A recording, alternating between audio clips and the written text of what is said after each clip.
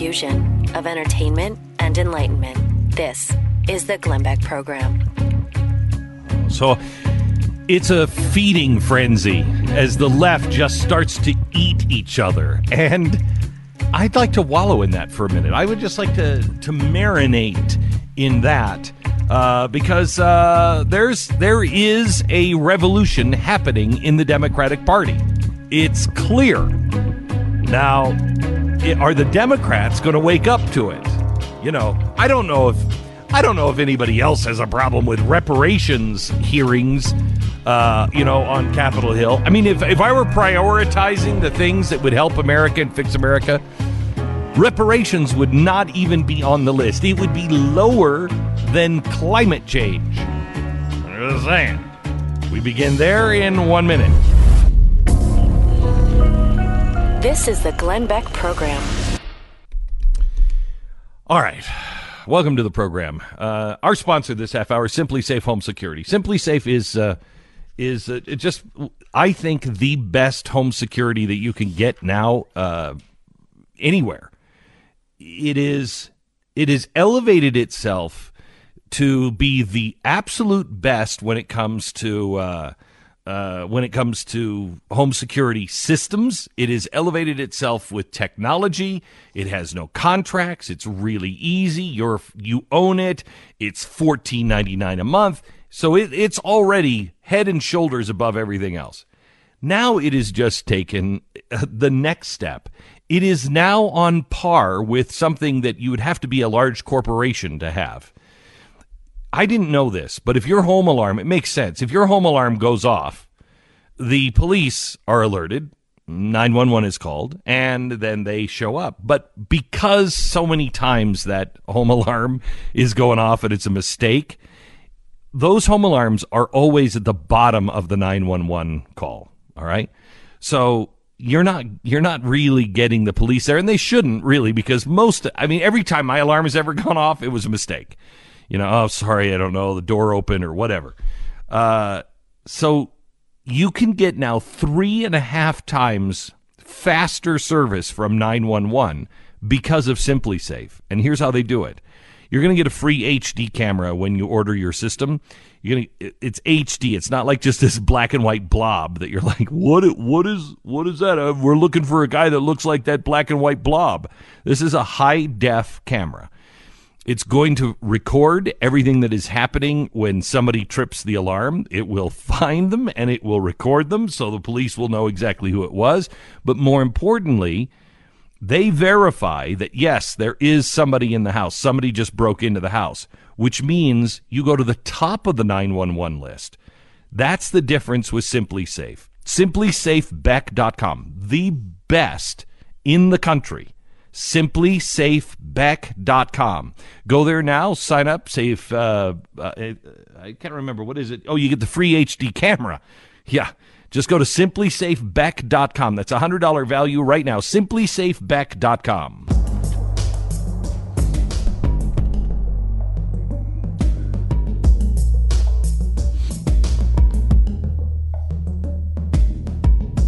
Do you know who's in control? If you see them, let them know that I'm looking for direction, something solid I can hold.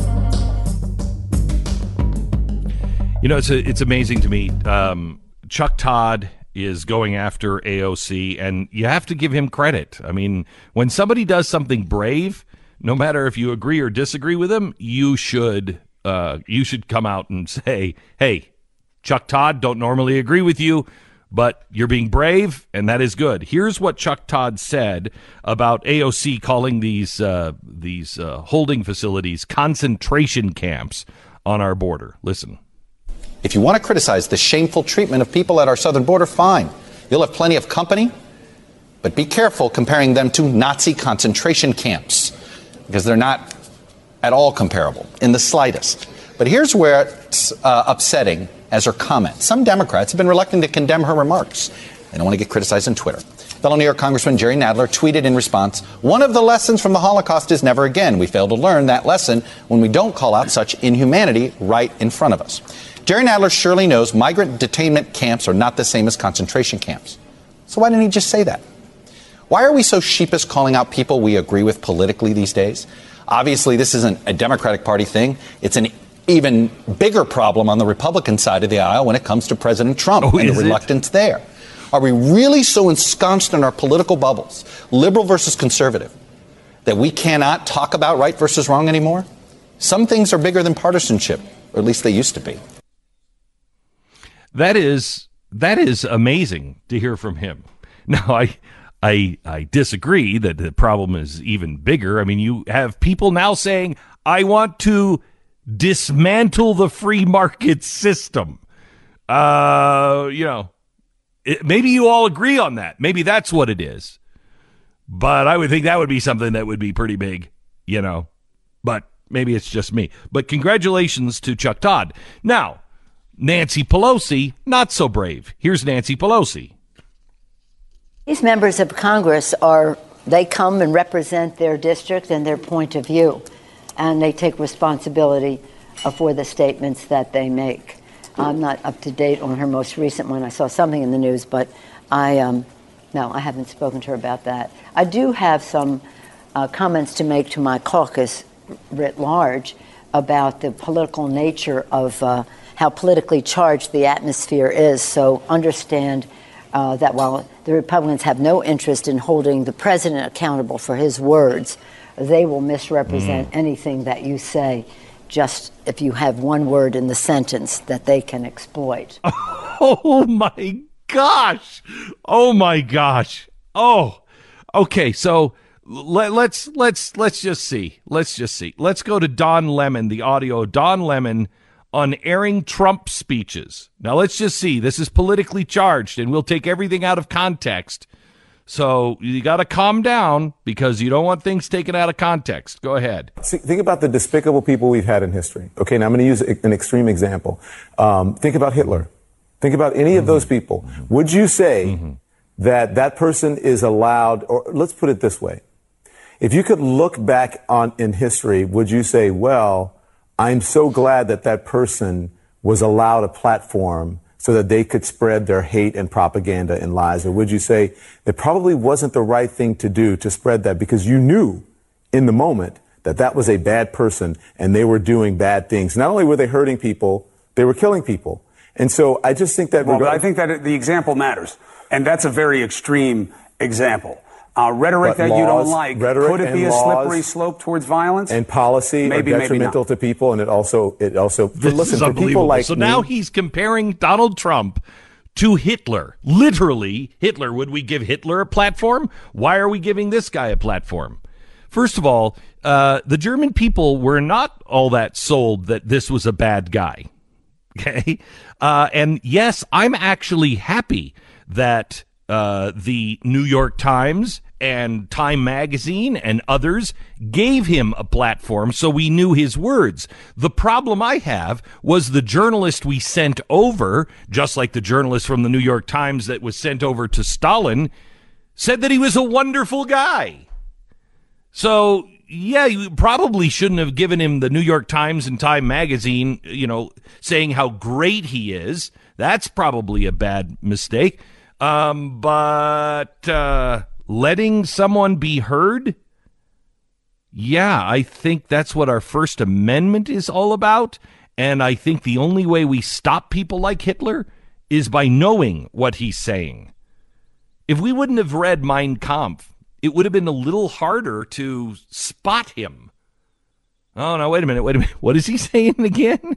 Should we have published that book? Yes. I want to know what people are thinking. I want to know the other side. It does no good burying our heads in the sand when it comes to evil. You need to know about it. So now he's called him a Hitler. Now he's called Trump Hitler. Okay, we got it. We are getting closer to the time. Remember I said, this is 15 years ago, we're a long way away from a civil war. You'll know when we're closer to a civil war when they just start beating each other in the Senate. Okay, that's what happened before the last civil war. They just started going after each other in the Senate. Well, we're starting to go there. I don't know if we have. Do we have the audio from The View yesterday? From Meghan McCain? Okay, play this. This is an argument between Joy Behar, Meghan McCain, and Whoopi Goldberg. Listen to this. I'm trying to explain, because one of my producers this morning was saying, why do people love him so much? And I was like, sometimes it's not just that they love Trump so much, it's that they hate the same things Trump hates. That's what's going on. Black as people, well. you mean? And immigrants? No, I mean... who do they hate? Who do they hate? You know what, Joy? I really come here every day open-minded, just trying to explain it. Okay. And it's not a fun job for me every day. But who do they hate? I know you're angry. I get it that you're angry that Trump's president, like a lot of people are. I'm angry about every single thing he's doing. I don't think yelling at me is going to fix the problem, okay? I just said that it was hard for me to watch. Yes, I just said it was hard for me to watch Lindsey Graham, who I considered an uncle for a long time. Yeah, but then you're talking about the Trump supporters. They don't have why 2020 is not in the bag for you. But okay, guys. Okay.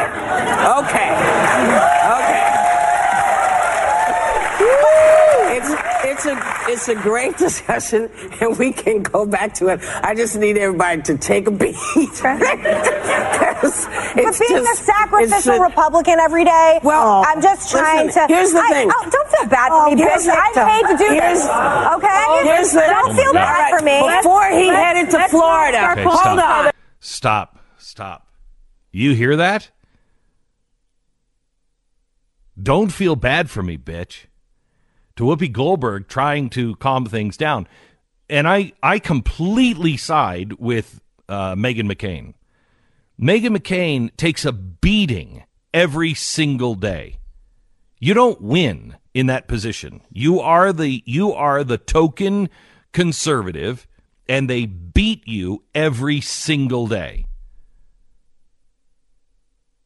But when they can't hide it anymore... Now, this is also yesterday.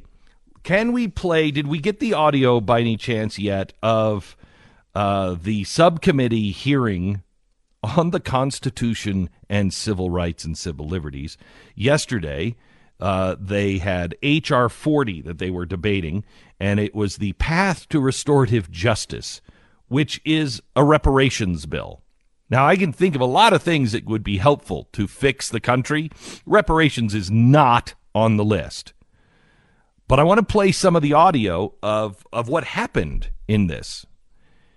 The temperature is being turned up. And yeah, Chuck Todd is right. And yes, Nancy Pelosi is right. We should watch our words. We should watch what we're doing to stir things up. I'm giving you a warning here as a nation. Look how far we have advanced. These things would not have happened a year ago. They certainly wouldn't have happened 4 years ago. Look what's happening to us. Look where we are as a people. I'll give you that audio. Pretty remarkable audio because they turn on their own again. Next.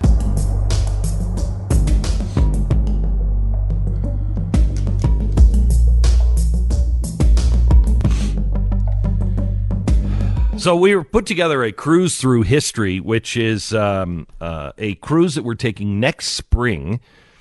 And it is going to be through the Mediterranean. It's going to start in Venice. It goes to Athens, goes to Croatia. Then it's down to the Holy Land. Bill O'Reilly is going to be there. I'm going to be there. Stu, Rabbi Lapin is going to be there. Rabbi Lapin, between David Barton and Rabbi Lapin, you got pretty much all the knowledge that you can contain in a 10-day period. It's going to be a lot of fun. We're going to learn a lot about the history of the world, history of democracy, the history and the role our faith has played in all of this. You don't want to miss it. Now, yesterday, I found another reason.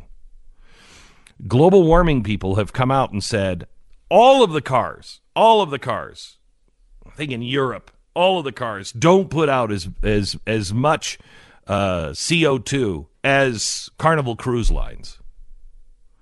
I'm like, oh, no.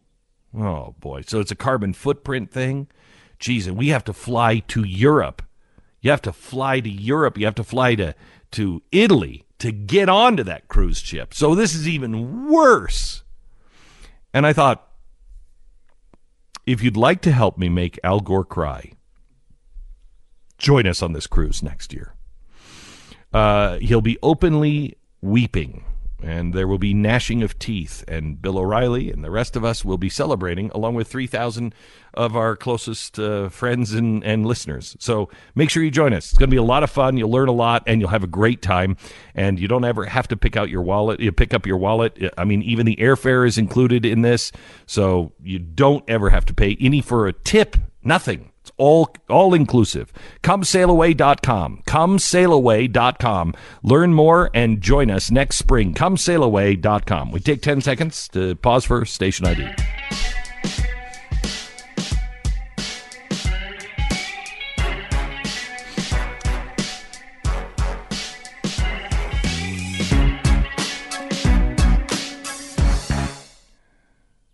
I want to play just a little bit of this audio of somebody standing up who is testifying, who is a Democrat, who says, reparations, this is crazy. What are we doing? Now listen to his case. This is Coleman Hughes. He is a writer for Quillette, which is fantastic. He came out and said this. Listen. Nothing I'm about to say is meant to minimize the horror and brutality of slavery and Jim Crow. Racism is a bloody stain on this country's history, and I consider our failure to pay reparations directly to freed slaves after the Civil War to be one of the greatest injustices ever perpetrated by the U.S. government. But I worry that our desire to fix the past compromises our ability to fix the present. Think about what we're doing today. We're spending our time debating a bill that mentions slavery 25 times, but incarceration only once, in an era with no black slaves, but nearly 1 million black prisoners. A bill that doesn't mention homicide once, at a time when the Center for Disease Control reports homicide as the #1 cause of death for young black men. I'm not saying that acknowledging history doesn't matter. It does. I'm saying there's a difference between acknowledging history and allowing history to distract us from the problems we face today. In 2008, the House of Representatives formally apologized for slavery and Jim Crow. In 2009, the Senate did the same. Black people don't need another apology. We need safer neighborhoods and better schools. We need a less punitive criminal justice system. We need affordable health care. And none of these things can be achieved through reparations for slavery. Nearly everyone close to me told me not to testify today. They told me that even though I've only ever voted for Democrats, I'd be perceived as a Republican and therefore hated by half the country. Others told me that by distancing myself from Republicans, I would end up angering the other half of the country. And the sad truth is that they were both right. That's how suspicious we've become of one another. That's how divided we are as a nation. If we were to pay reparations today, we would only divide the country further, making it harder to build the political coalitions required to solve the problems facing black people today. We would insult many black Americans by putting a price on the suffering of their ancestors. And we would turn the relationship between black Americans and white Americans from a coalition into a transaction, from a union between citizens into a lawsuit between plaintiffs and defendants.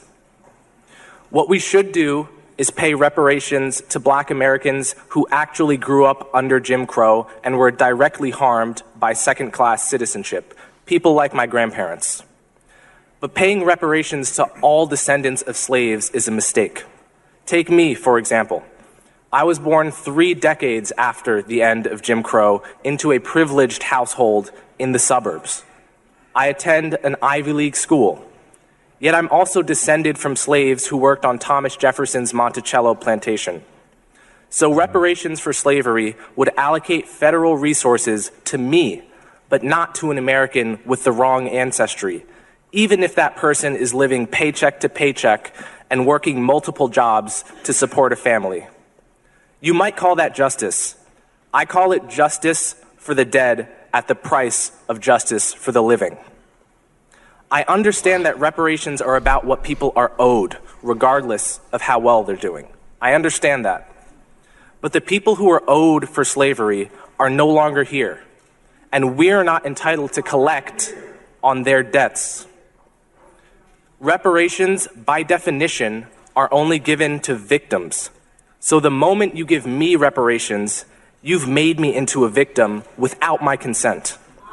Not just that, you've made 1/3 of Black Americans who poll against reparations into victims without their consent. And Black Americans have fought too long. This guy is so solid. Don't agree with him necessarily on everything he says, but so rock solid. So rock solid. Since when does the sin of the father get passed to the sin to the son? It's immoral. It's wrong. And he's right. It will divide us even more. You're listening to Glenn Beck. All right. There's a sale going on right now. It's an annual sale, the semi-annual sale, where you can save 40% from Blinds.com. Semi-annual sale. Blinds change everything in your house. They change everything. If you have, old blinds that need to be replaced, replace them. You can save 40% plus an extra $20 off if you use the promo code BECK when you go to Blinds.com. These are all the customer favorites, and you get all of the services that has made them the biggest and the best windows, treatments, shades, shutters, drapes, all of that stuff. They're the biggest online, and they're the best. Why? Because they've been doing it forever, and they knew when they first got into it in the 90s, selling window coverings online, they knew they had to sell samples, send them out for free. They had to make sure that if there was a mistake, 100% guarantee, just return it and they'll redo it. I mean, they are the best for a reason. It's Blinds.com. Their semi-annual sale now, promo code BECK, Blinds.com. Go to mercury1.org and get your tickets to the museum. It starts just in a couple of weeks here in Dallas. Check out all the details. It's mercury1.org. According to the FBI, the average loss in burglary is about $2,000 or just above. Now, that can be hard to recover from. Even so, only 1 in 5 have home security. And I think it's mainly because the security companies make it so hard to get security. But Simply Safe is different. Their system protects every door, every window, every room with 24/7 professional monitoring. With Simply Safe, there's no contract, no hidden fees, no fine print. It's designed to blend right into your home without wires, without drilling. It's easy to order. It's easy to set up. You can usually do it in under an hour. And the system has won tons of awards, from CNET to the New York Times Wirecutter. Around-the-clock monitoring, $15 a month without a contract. If you go to simplysafe.com/Glenn, you're going to get a free HD security camera when you order. That's a $100 value. So get your free HD security camera now by going to simplysafe.com/Glenn. Order today. simplysafe.com/Glenn. simplysafe.com/Glenn. Welcome to the Glenn Beck program. This is just another reason why social justice warriors are so out of step with the way Americans think. They just don't think like what's in our DNA. What's in our DNA is not reparations. What's in our DNA is doing the right thing. But never do we pass the sins of the father onto the son. If my father racks up debt, I don't have to pay for it. I didn't rack up that debt. Unless I signed, then it's passed on to me. But what my father did is what my father did. And here is yet another example. Moms and dads, is this the kind of country you want your children to inherit? One to where you make a mistake and they have to pay for it? Not me.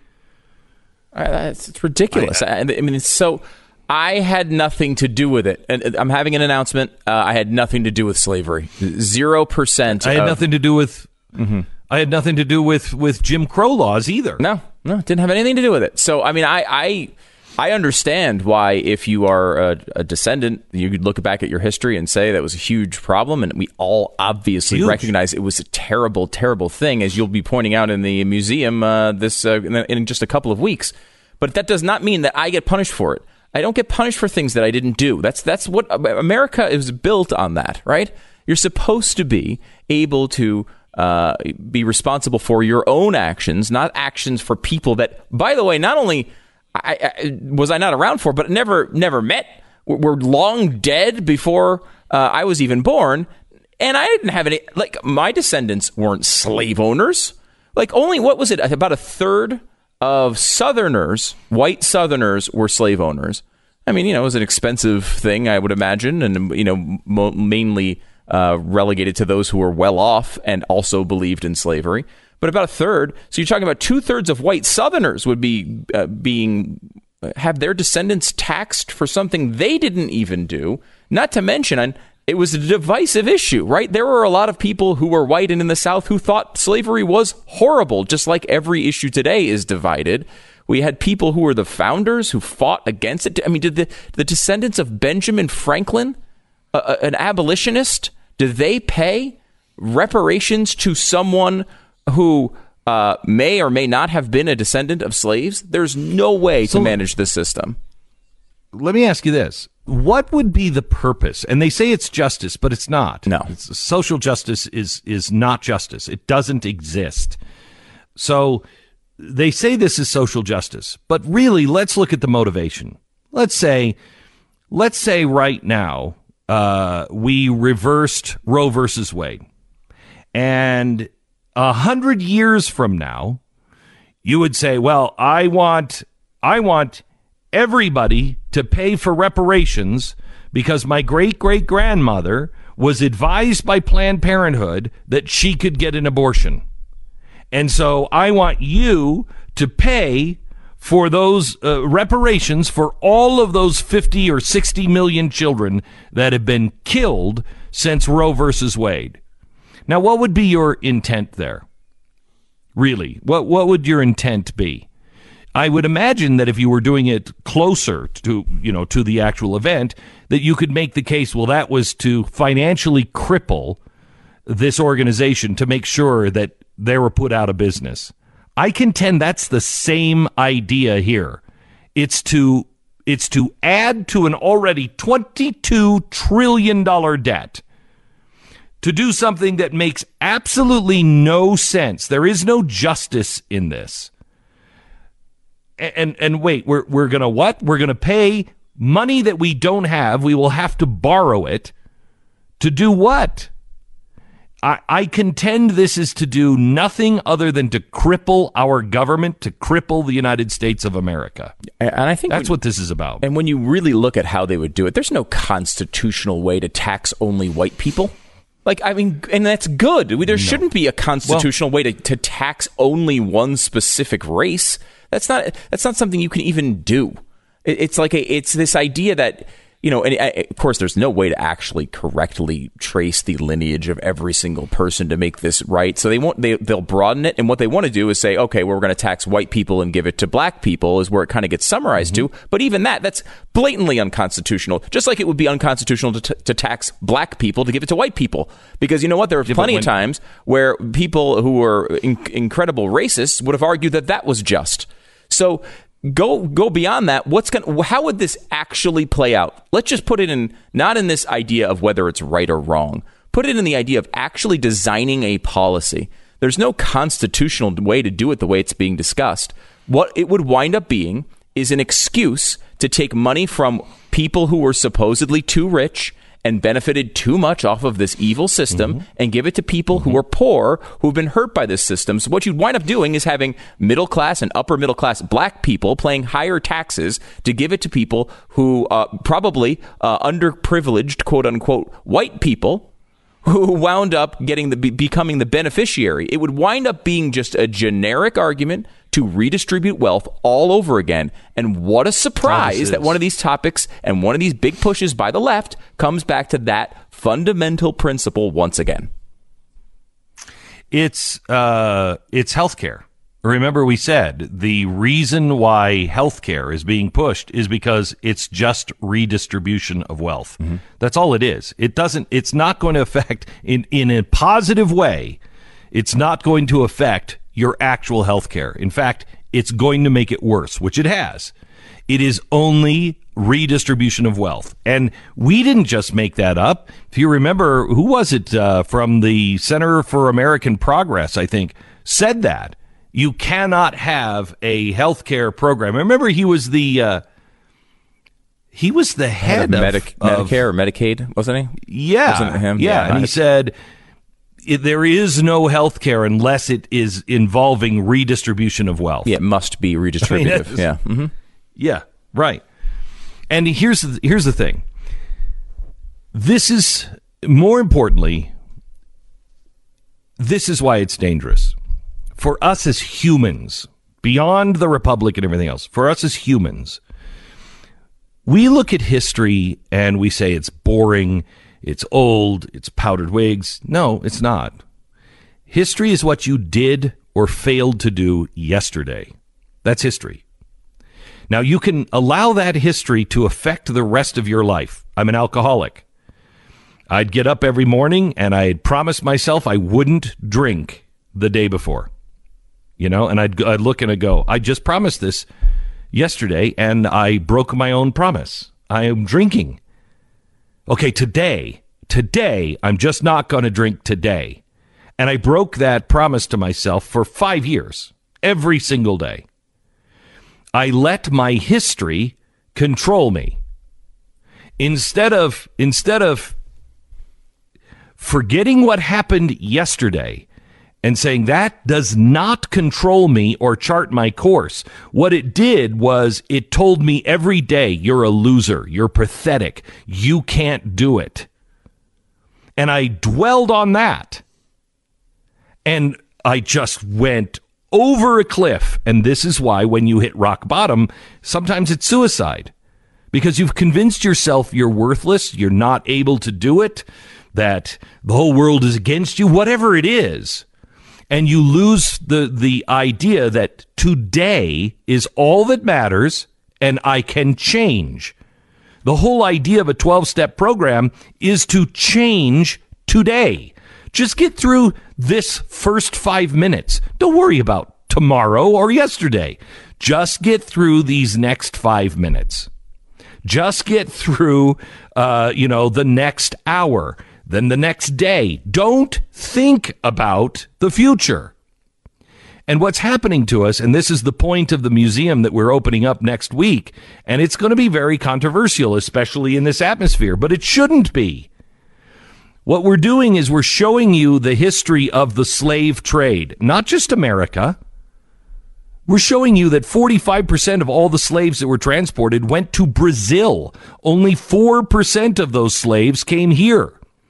We're showing you that, yes, Mexico stopped slavery before we did.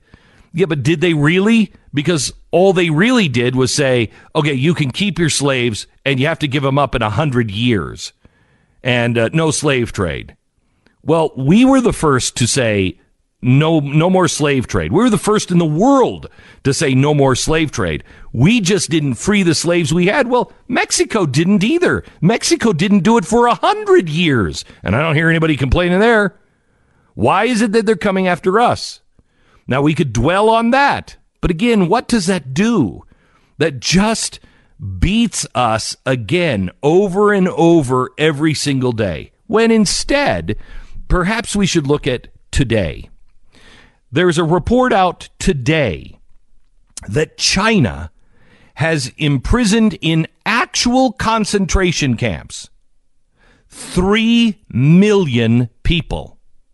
3 million people are in these concentration camps. And just to help Ocasio-Cortez out, here's the difference between a detainment center and a concentration camp. In this case, you leave alive, you leave with your kidneys. There's a new study out, the China Tribunal, that has shown now that forced organ harvesting is being committed in China on a significant scale. There is no evidence that any of this has been dismantled. This has been going on for a while. And one of the reasons why they know it was going on was because, there's not a waiting list. Oh, you need a new kidney? Oh, yeah, we can get one. We got one. Wait a minute. How come there's no waiting list in China for organs? And what they're doing is they're taking these people in these concentration camps. They're giving them thorough inspections and medical testing. And then when somebody needs an organ, they're like, oh, we have this guy. He's this blood type. Good. Take him out of cell number 23 and rip his organs out. That's what's happening in China. Now, we can talk about the concentration camp on our border, and it will do nothing but tear us apart. Or we can look at this and say, hey, maybe we should look at China. What can we do as people, as a country? What should we be focused on today? Because I want to really make this clear. History is not old, dusty documents. You're making history right now. Future historians will judge all of us. They will say, what did those people do then? We look at, why didn't the United States do anything about the concentration camps in Germany? How come the world didn't stand up? Well, what are we doing now? 3 million people are in concentration camps in China alone. And we're talking about our border? That doesn't make sense. Unless you are somebody that history will not judge well, and your concept of right and wrong and justice is upside down.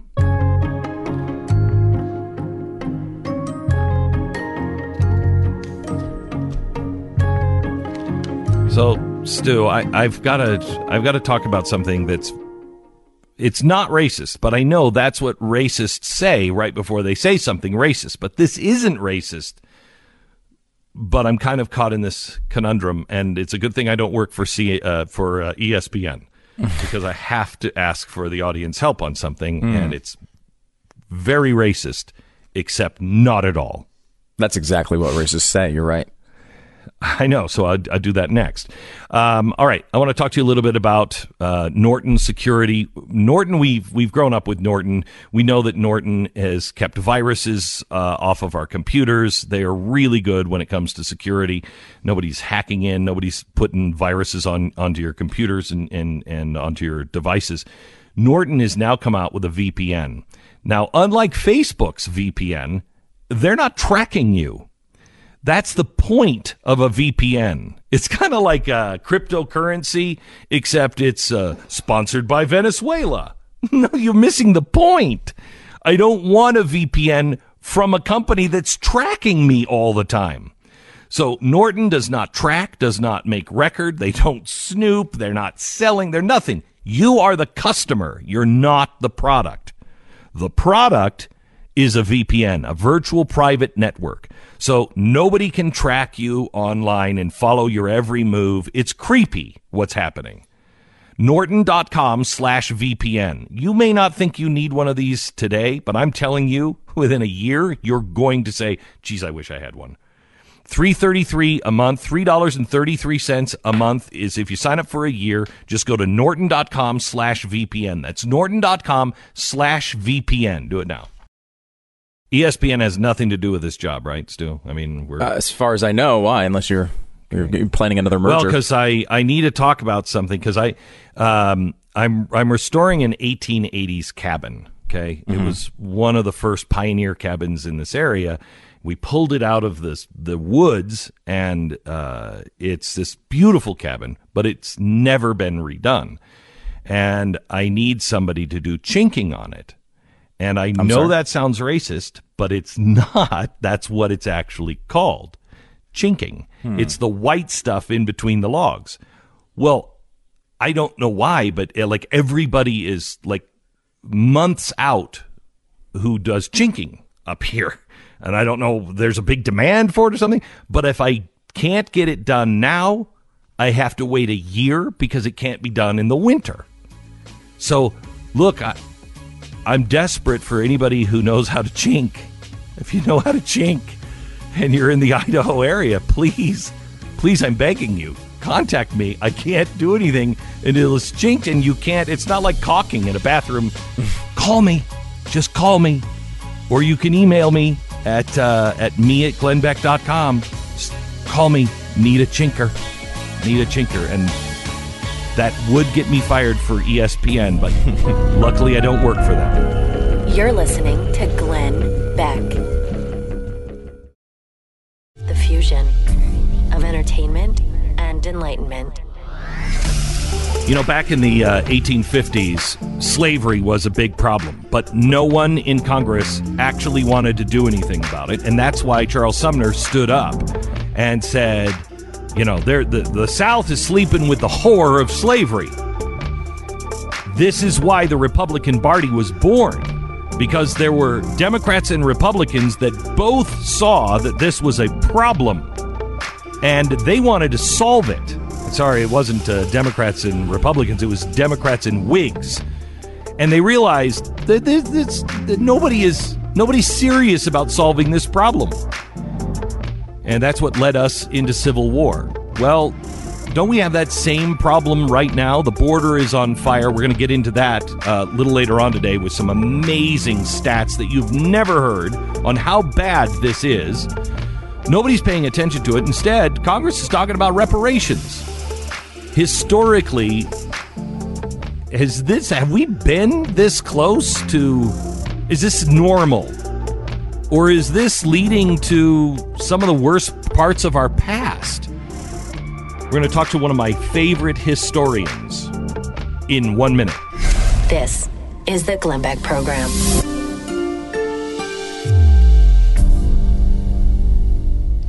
RealestateAgentsITrust.com is going to help you sell your house. We are so eager to introduce you to one of the best real estate agents in the country, and they're the best real estate agent in your area. We've got about, 2,000 real estate agents around the country right now, and they're ready to serve you. They have all gone through real serious vetting. They're all experts. There's nobody who's like just starting out. There's nobody who's doing it part-time. These are the experts. These are the people in your area that sell more houses than everybody else. And in some cases, they sell more houses than every other real estate agent in the area combined. These are the guys that you can trust to sell your home on time for the most amount of money and to help you find a new home. So whether you're moving to a new state and you just don't know who to call, whether you are moving and you haven't had a bite or a nibble on your home and you realize, wow, we're in the middle of summer now, I got to sell this home, realestateagentsitrust.com. realestateagentsitrust.com.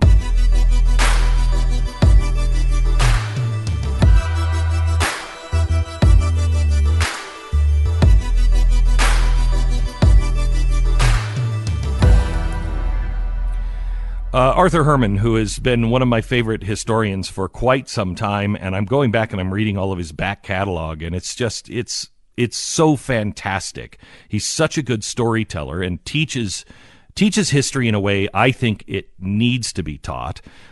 He is, in my opinion, I don't know if anybody knows who Daniel Boorstin is, but he was one of my favorite historians. He was the guy who was the head of the Library of Congress, and I loved his Discoverer series. And Arthur is the same kind of guy with just a gift for bringing history to life. Welcome to the program, Arthur. How are you? I'm doing well. You know, I met Daniel Boorstin when I was a young scholar, right after my first book, The Idea of Decline, in Western History was published. He invited me to lunch at the Cosmos Club, as a matter of fact, and we met and talked about various kinds of matters, writing history. And in fact, the book, the How the Scots Invented the Modern World, was really kind of inspired by that conversation, because we were talking about Adam Smith. He said, you should really do a book on Adam Smith. And it planted a seed which, 2 years later, 3 years later, really became the seeds of that, too. Yeah, he was an amazing man.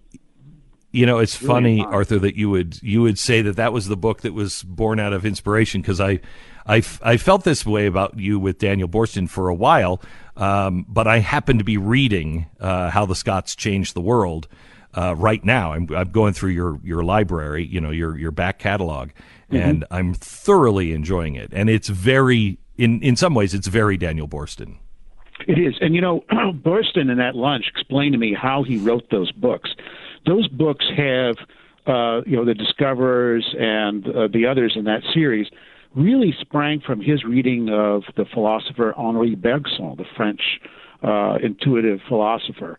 And those all come out of the way in which Bergson talks about how we experience the world through our senses, through our intuitions, and through our connections with nature. So there's I don't have to go. I'm not going to walk your readers through the philosophy of Bergson. You can read about that in Cave and Light. But there was, in other words, that wasn't just sort of book titles like, what am I going to write about next? That's the kind of intellectual that Boorstin was.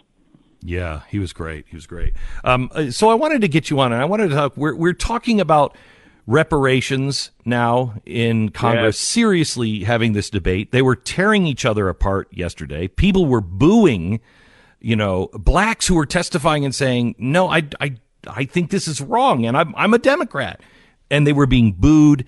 I haven't seen this level of vitriol, and it gets worse every day. Last night we had somebody on CNN, a host, compare Donald Trump to Hitler. Why are we giving this man any platform? Now, this is not a guest. This is a host. We wouldn't do that to Hitler. Why are we doing it to him? You have Ocasio-Cortez comparing what we have happening on our border to a Nazi concentration camp. And people like Chuck Todd are being hammered because he said, that's ridiculous. And can you give me a framework of where you think we are in history? Have we been here before? Yeah, well, I think that, this is a very strange kind of development that, you and I have talked about, kind of where the country is right now. I think that it would be good to mention that about 4 years ago, I wrote a piece that appeared on Fox Opinion called America's Coming Civil War.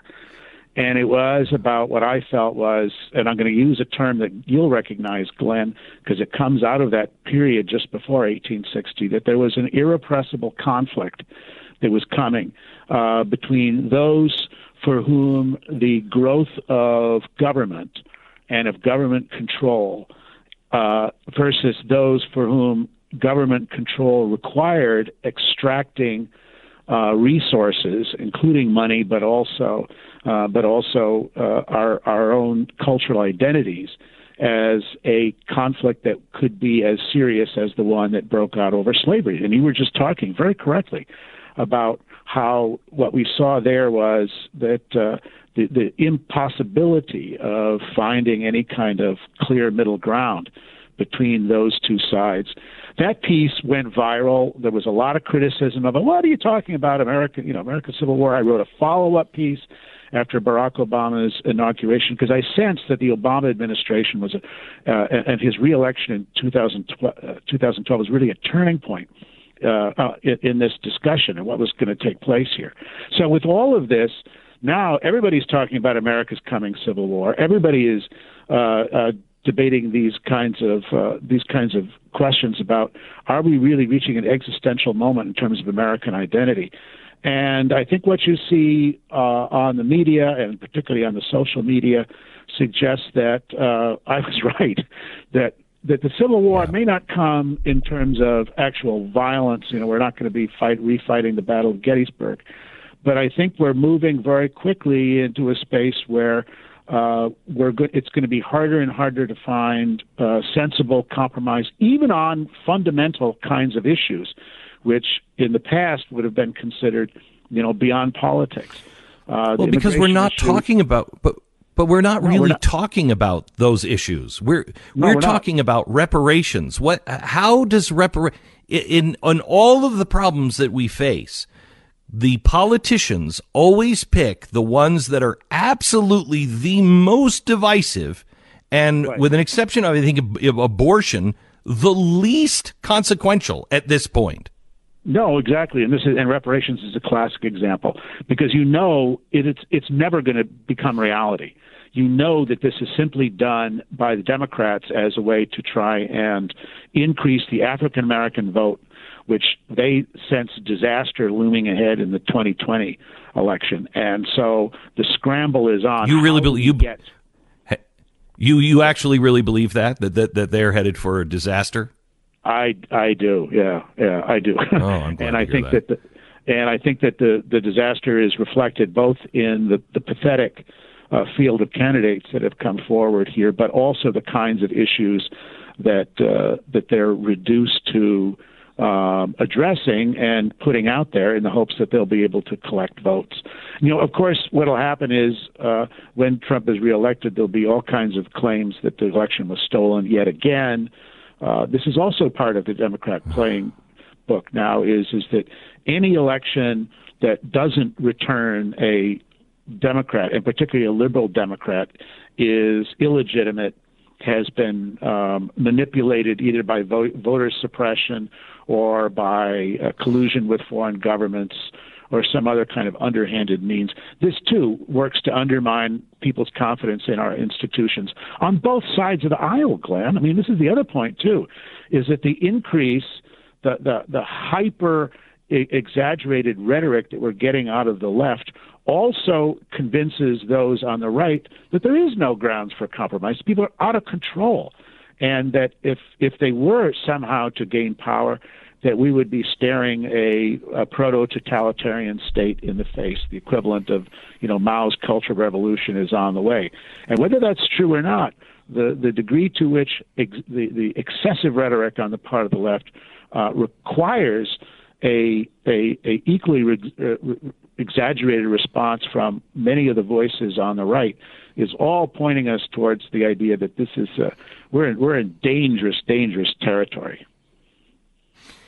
Arthur, I want to ask you a couple more questions as a historian, to be able to, and I know this is almost impossible, to take yourself out of today and try to put yourself in the future and look at what's happening to us right now, and what the there's always these turning points. There's always these road marks where it's the easiest place to find is in the Bible, because they've summarized civilizations into a chapter. And so you'll see this rise and fall of a civilization, and then the next rise, and you're like, okay, well, they're going to get it right this time, and then they fall again, and you're like, didn't you? All you had to do is read the last chapter. And I want to talk to you a little bit about some of the things that you see that are road markers, if you do, and I also want to talk to you a little bit about socialism and this growing state of technology and the silencing of voices. Have we been here before? And what does it mean, and what should we preserve? Back in a second with Arthur Herman. He is a tremendous author, and I think he's my favorite historian. And I can't believe he listens to this show, because I'm a little embarrassed, to have somebody as good as history as he is listening to me blab on about it. But we'll be back in just a second. 1 minute, and we're back.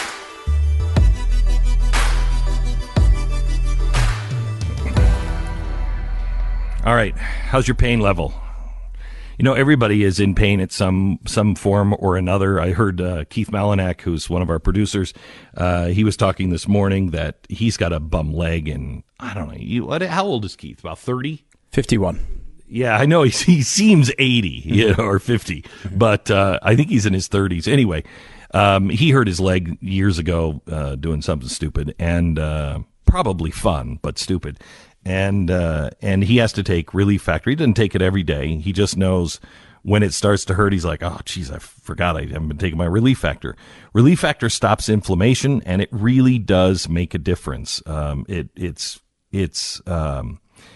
Inflammation is not only pain, but inflammation leads to all kinds of other problems in our body, including cancer. Now, I'm not saying that this is a cure for cancer or, going to stop that. I'm just saying inflammation is the root of so many of our problems.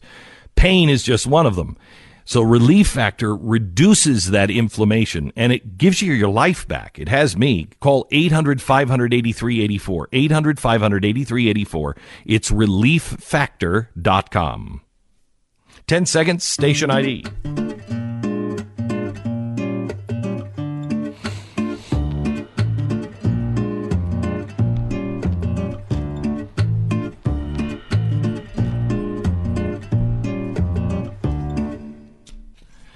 So we're with Arthur Herman, and I just read a new study, and I'm going to go through this hopefully today.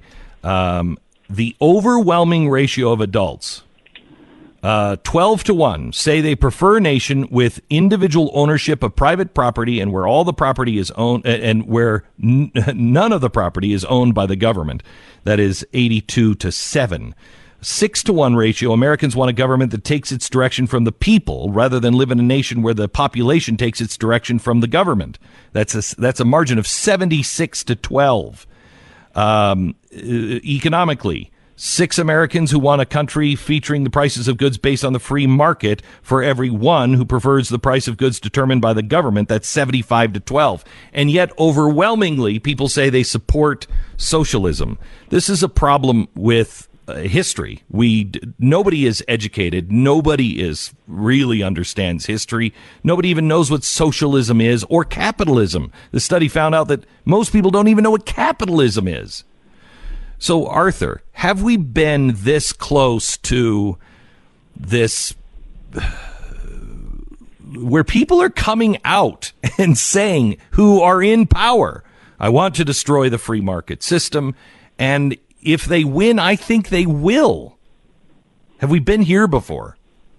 Well, I don't know if we've been in this country here before, but if you look at the experience in Europe between the world wars, and I'm not really so much thinking about Nazi Germany because that's such a cliche, and the differences are really profound. I think a better model for thinking about where we are and where we could go if we're not really careful and begin to take some serious steps backwards to rethink the way in which political debates have shaped up is France. France, like the United States, emerged from World War I as a victorious power.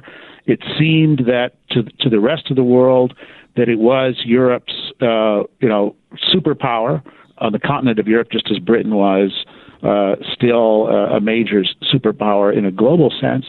And yet, with the 1920s and 1930s, the French squandered everything that they had achieved in fighting that war, and they became so politically divided between Marxism and the extreme right and a political establishment which was too corrupt and unable to address the most significant issues confronting France and Europe during those years, that when in 1940 the German invasion came, both the left and the right were so determined to see the other side lose so they could say, I told you so, I said that you guys were leading us to a disaster, that they refused to unite. And so France collapsed. Wow. And their entire system of government. Does this sound familiar at all, Glenn?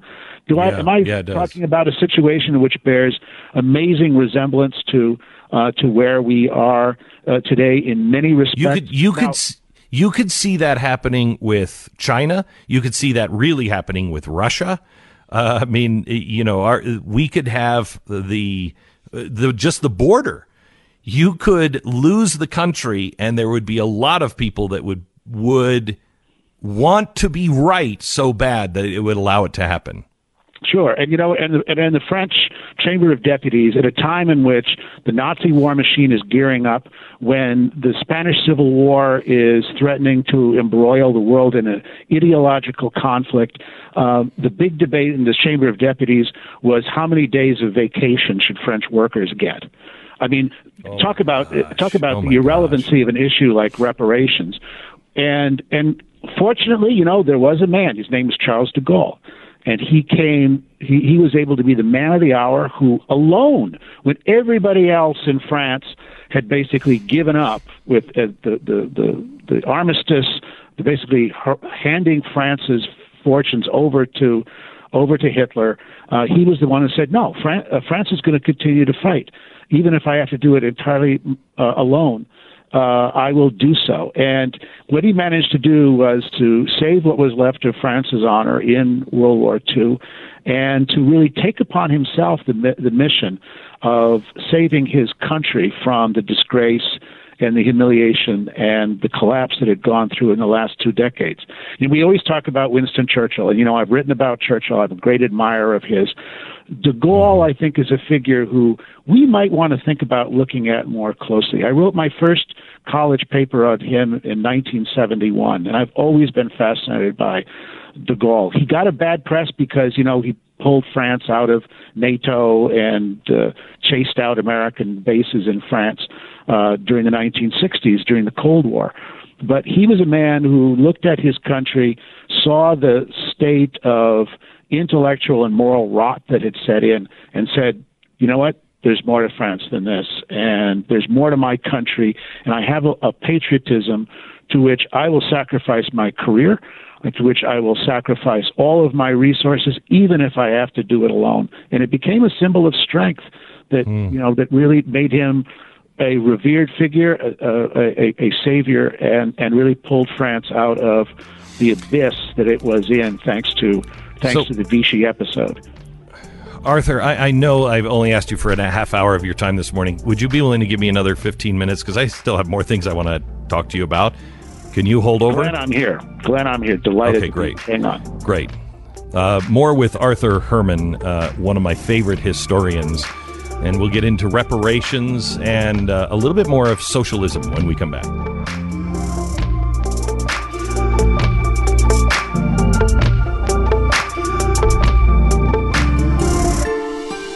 You're listening to Glenn Beck. Let me tell you a little bit about X-Chair. X-Chair is just a fantastic chair. I'm going to be back in the studios next week, and I cannot wait for my X-Chair. I am... it's there's something to say for a good office chair. Whether you're at home or whether you're at work, a great office chair is really, really money well spent. Now, here's the thing with X-Chair. It has 10 different adjustments. They call it their lumbar support is the dynamic variable lumbar support, DVL. And it gets your back into the exact right, perfect level of support. And again, 10 different adjustments. It's $100 off right now if you go to xchairbeck.com, and they give you 30 days. If you don't like it, just ship it back. It's not a problem. Chair is very personal. It's like a bed. You got to try it out for yourself. But I'm telling you, everybody who sits in these chairs is like, oh my gosh, this is the best chair I've ever sat in. Right now, X-Chair. Go to xchairbeck.com. That's xchairbeck.com. Use the promo code XWheels. You're going to get a free set of the new X Wheels for the bottom of your chair. Try it out now. $100 off. xchairbeck.com. Go to blazetv.com/Glenn. Sign up for Blaze TV. Get all the conservative personalities and opinion that you love. Use the promo code Glenn for $10 off. If there were two things that I could fix tomorrow that I think would help the country survive, there's a lot of choices.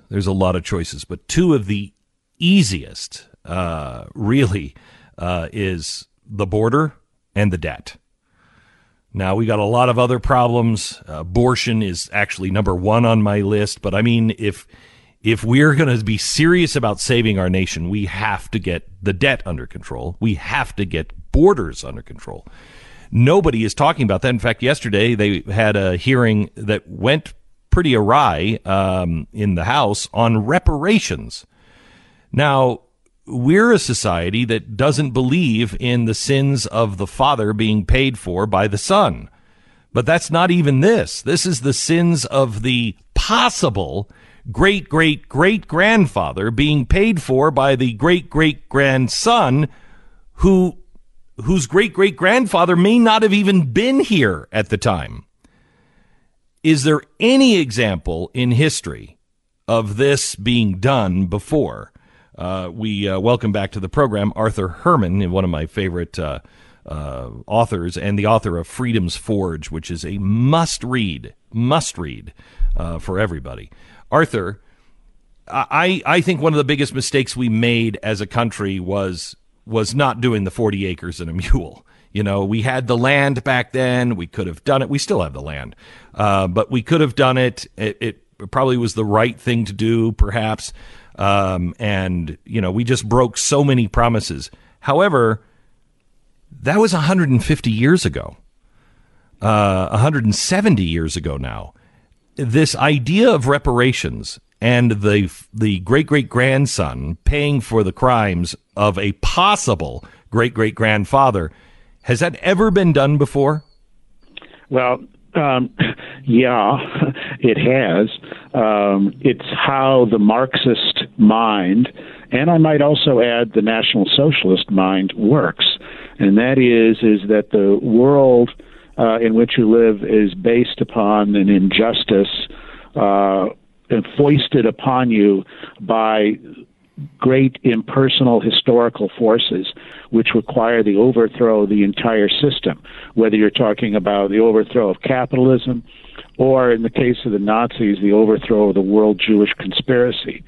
So that's the kind of mindset that we're fighting against, Glenn, is one that sees human beings not as free individuals, not as beings gifted with a soul, with an independent will to make our future and to make our destiny as we see fit or as we desire, but instead as pawns of these vast historical forces, white supremacy, patriarchy, homophobia, Islamophobia, you name it.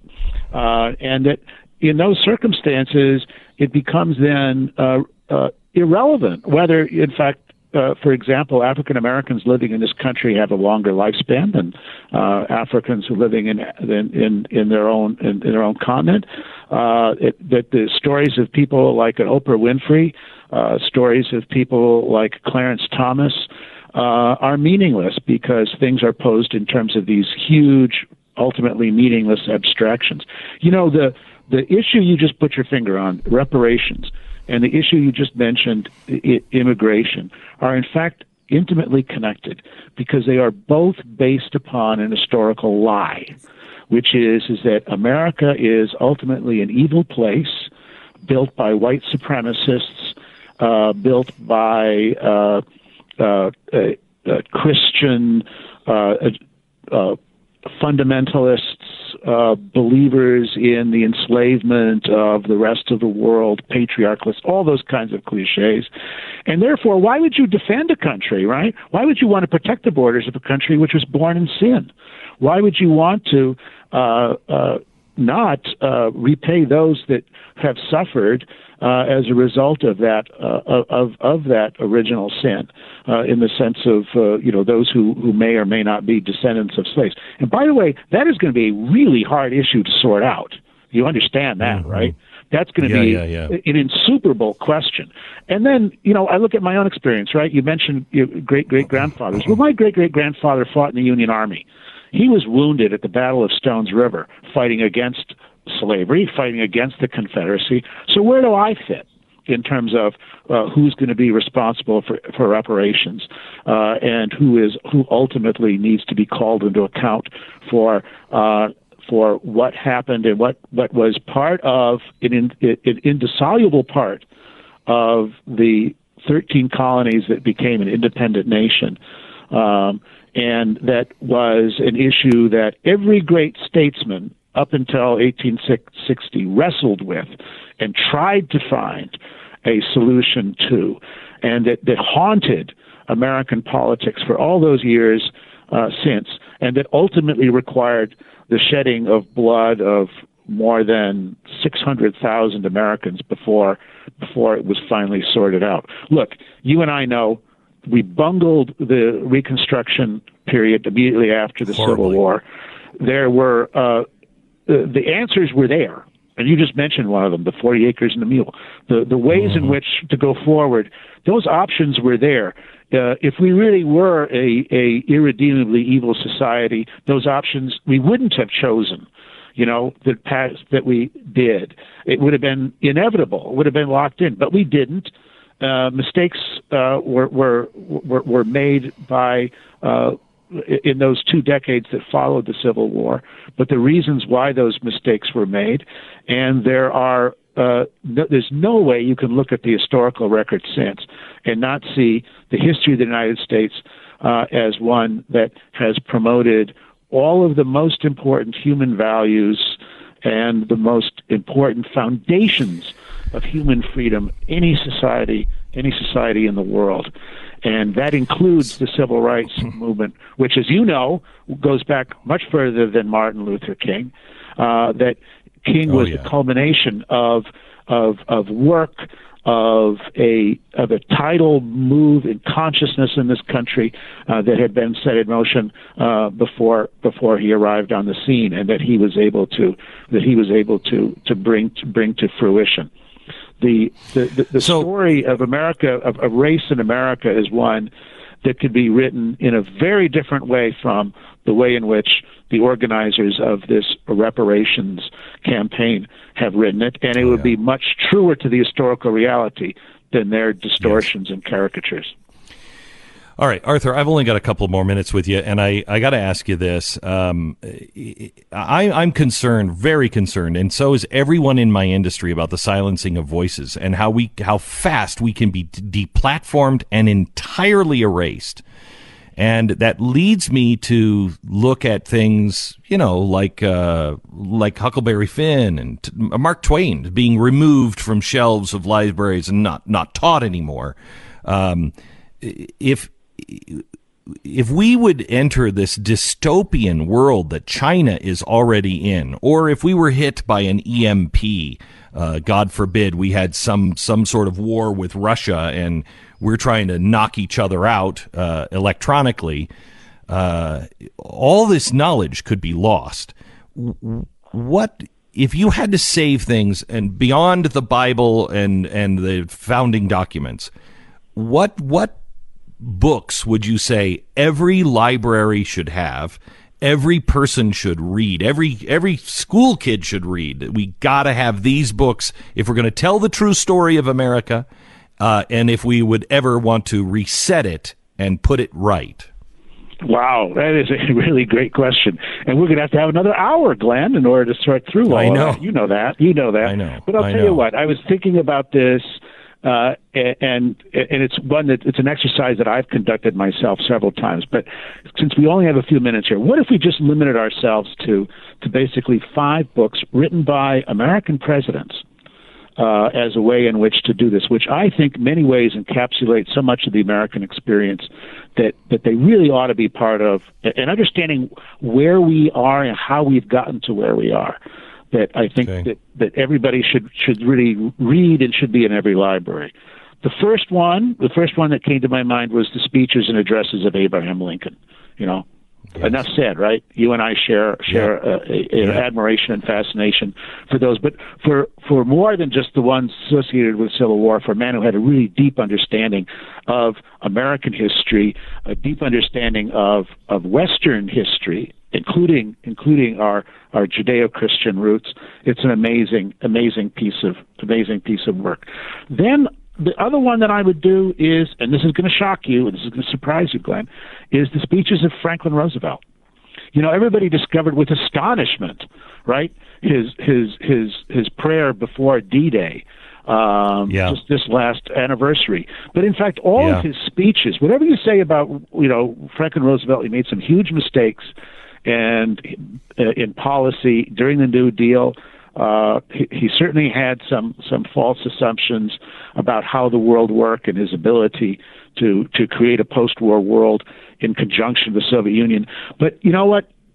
As American presidents go, his speeches reflect an understanding of who we are, of what our aspirations need to be, that in ways that made them household, everybody understood them, everybody grasped them. So I would definitely put that on the list. I would also read then Dwight Eisenhower's Crusade in Europe, which is really understanding how that man was able to put together and hold together a multinational effort to free Nazi Germany and why we did it. It's an amazing book.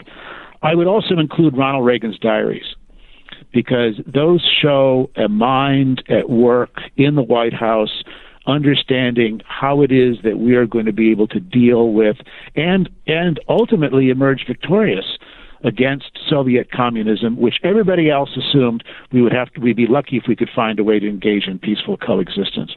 It exposes a side of Ronald Reagan that not only enhances our understanding of his importance as an American president, but also we see the way in which America in the Cold War era, this mind coming to grasp with what's taking place and understanding where it fits in terms of where America needs to be. Then the last one I'll recommend, Glenn, John F. Kennedy's Profiles in Courage. I think it's a wonderful book. And, there's a lot of scandal about who really wrote that book and so on, and about his father's I don't really care. Lobbying so it would get the Pulitzer Prize. Yeah. But the biographies, first of all, the biographies of the men in the U.S. Senate who grappled with the issue of slavery. It's very well laid out in that book. He has a wonderful chapter on Robert Taft, the Republican senator from Ohio that we've talked about before, which is, considering it is written for a person from the opposite political party, is amazing. He has a discussion there about George Norris, who took a strong stand against the Wilsonian kind of view of the world and of America's involvement in World War I. It's a very readable. I read it first as a school kid, but it's one which I think its value grows as the decades pass as a way to understand who we are and all of the really amazing things that we have accomplished as a society, as a nation, and of the people who have made it possible for us to be that beacon in the world that we still are, Glenn. It's still there, however much people try to extinguish the flame. Arthur, I love talking to you. I mean, you should just come in and we should just do a whole show together, because I still have about 2 hours left of stuff I want to ask you. Thank you so much for your time, and we'll have you back again. Arthur Herman, you can follow him on Twitter at Arthur L. Herman. His book that is a great entry for him is Freedom's Forge, which talks about how we won World War II. It is an amazing story, and you'll all the way through it think, gosh, I wonder if corporations would do that now. I wonder if we are those same people now. Arthur Herman is his name. Any of his books, any of them, are tremendous. You can also find him at hudson.org. All right. I'm going to take a quick break after I tell you about Simply Safe. Simply Safe, they did a survey recently, and they didn't do it, but there was a survey conducted of people who had just broken into homes, and they were under arrest, and they said, why did you do it? Why did you do it? And they said, well, because we have a right to stuff in people's houses. Now, that's crazy enough. But what they said was, if we went to a house that was protected, we didn't go there. We'd go to the next house. But if it wasn't protected, if they didn't have the alarm system or didn't have it on, we figured it was our right to go in and take it because they didn't care so much. That's how crazy things are. You need a great alarm system, and the best in the industry, and it's not just me saying this, they've won all kinds of awards, is Simply Safe. SimplySafeBeck.com. No contracts, no wires, no strings, no hassles. You own it, and $14.95 a month for the online monitoring. You can't beat it. And you get a free HD camera when you order today. Free. It's SimplySafeBeck.com. SimplySafeBeck.com. Hey, by the way, we have been banned from posting some of my art on eBay and selling it, and they've given us every kind of reason for it. Now, it is a picture of Hitler. It's a painting of Hitler, but it's a distorted painting of Hitler. It is based on anti-Hitler propaganda from the 1930s, and he's reading a report that 50 million have been killed through abortion, and it says, next time, I guess I'd just call it Planned Parenthood. I think it's up to about $4,500. In Stu, you have the address where you can bid on it? Or you can just go to glennbeck.com and we'll lead you to that. But every single penny goes to pro-life organizations. Every penny. Let's stick together. And if you can, I don't know where you're going to hang it, but bid on it now. You're listening to Glenn Beck. The fusion of entertainment and enlightenment. Guy up in New Jersey has just been charged with rape and murder of a New Jersey jogger. There's a little more to this story. He has already been deported twice. Twice he was deported, and yet he was back here to commit more crime. When you actually see what is going on in our country, you'll be mad at both sides. Both the Democrats and the Republicans can fix this in Congress right now. Neither side has a desire, apparently, to fix it. So where are our local officials? We are going to talk to a mayor in Texas who his story of what's happening to his town is hair-raising. And we go there in 1 minute. This is the Glenn Beck Program. So, a little history lesson. Back in 1985, a group of progressives in San Francisco, they created a phone company with the goal of donating a portion of their profits to promote left-wing causes. Well, that company has grown and evolved into a big cell phone company now called Credo Mobile, and they are affecting elections in this country. In 2014, they created a super PAC that tried to flip 5 Republican-held seats. In 2015, Planned Parenthood's largest corporate donor. Today, $80 million for progressive causes has come from this idea that started in 1985. So in 2013, a bunch of vets and retired vets and business people got together and said, why aren't we doing this for our side? Why aren't we giving a better service, a better phone company that doesn't give to Planned Parenthood? Because if you're on Sprint or AT&T, any of these, they are giving to causes that you do not support. I guarantee it.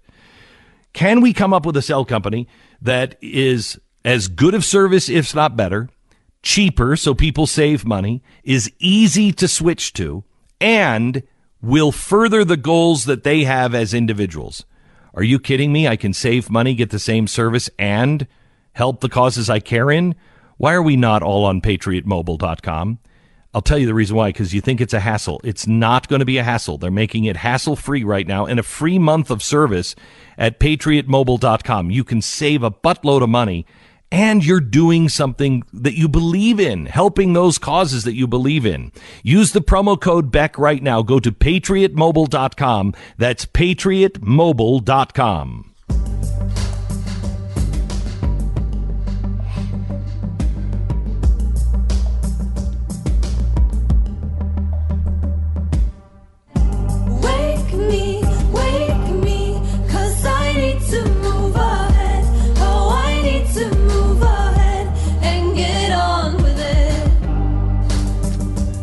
Let me give you some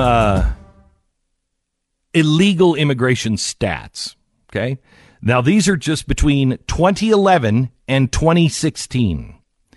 Between 2011 and 2016, there have been more than 500,000 criminal offenses, 996 homicides done by illegals, 996 homicides, 59,200 assaults, 14,000 burglaries, 58,000 drug charges, 605 kidnappings, 36,000 thefts, 39,000 obstructing police, 3,000 robberies, 5,000 rapes, 7,000 weapons charges. That's just between the years 2011 and 2016 in Texas alone. What are we doing? The flood of illegals into Texas is going to kill Texas. It's going to. It is strangling these small cities, especially these little teeny cities on the border. They're not getting any help from the federal government, and people are coming hundreds a day. And what are they supposed to do about it? Don McLaughlin, I've been trying to talk to him for about a week. He's been up in Washington testifying. He's really a little outspoken on this. And when you hear his story of his town, what's happening in his town, you'll see why he's outspoken. Welcome to the program, Mayor McLaughlin. How are you? He dropped. Are we going to get him back on? I heard him speak in front of Congress, and when you hear somebody who is actually living this, and you hear him talk about, I mean, a lot of the people in his town are Hispanic, and they don't want this either. You know, this is not a race thing. This isn't a phobia. This is a real problem. Mayor, welcome to the program. How are you, sir? Good, thank you. I appreciate the opportunity. How are you today? Very good. I heard you. I heard you speak. I think it was to Horowitz on the Blaze, and your story is amazing. Can you tell me what's happening in your town? Sure. What was it, as we've been saying, the Border Patrol is just inundated with these family units that are crossing the border, and the misconception that is out there is that everybody thinks this is strictly just South Americans that are from Mexico and Guatemala and Honduras and El Salvador. Well, it's 29 different countries are crossing the southern border, not just from there, and they're coming from all over, and it's just they're coming in family units, and the Border Patrol is just slammed, and these family units. So as they're getting slammed, they're having to come out and start releasing these family units because they have no place to put them. They're at capacity at all their holding facilities, and so they came to us in May and told us, "Oh, we're going to start releasing immigrant families in your community. We're going to release them up here at the Stripes convenience store or at your H-E-B or your Walmart." And we said, "Whoa! No, we're not set up to handle that. It's not that we don't want to help them. We're just, we're a town of 17,000 people. We're just not set up to handle that." And so, how many a day were they talking, and how many a day are actually coming? Well, when they first started, we were talking about getting 10 to 20. Then it went to 20 to 40. Then we ended up to date. We've got 122. We haven't got any in the last week, only because the facility that we have here in Uvalde is used for unaccompanied minors, and right now they are at capacity. So many unaccompanied minors have come in the last week that they are full. They cannot process any family units here in Uvalde now because so many unaccompanied minors have come across in the last week. Now, I've heard you talk about how there's one family who the kids won't go swimming unless dad is in the back by the pool with a shotgun because things are so crazy. Well, what's happening? The Border Patrol that usually is watching for the whether the coyotes that are bringing the immigrants through, or where this particular landowner is out by the train tracks, his property is, and these immigrants get on these trains coming out of Del Rio or Eagle Pass or even Laredo. It's a main east and west railroad that comes through here, and so they get on this train, and so the Border Patrol has a facility here where they stop the train and check it for immigrants. Well, usually they have a pretty large contingency of Border Patrol when they stop that train and check it. Well, they're so spread out and spread so thin now with these family units that they're all doing that. that when they stop it, there may be anywhere from 30 to 40 people on that train, and you got 3 Border Patrol agents trying to capture all these immigrants, and they don't have the manpower. Since this last incident, we're trying to fill in with our police department and the sheriff's department when they ask for it. But what's happening? They're jumping off this train and running, and this particular landowner is starting to. It's been going on at his property, he said, for the last 60 days, but it just keeps getting worse and worse. And about a week ago, he had one that jumped off, or a group that jumped off and came to his property, and one particular individual got real aggressive with him, threatening and real aggressive. He did everything he could to try to catch him and get him. They brought a helicopter out and tried to find him and didn't find him. But the man threatened him and told him he was going to come back and get him and different things. And he said he and his wife, didn't sleep a wink that night because the guy told him he was coming back that night to get him. And we didn't catch him in town either. And we looked. But, and that's when he said it.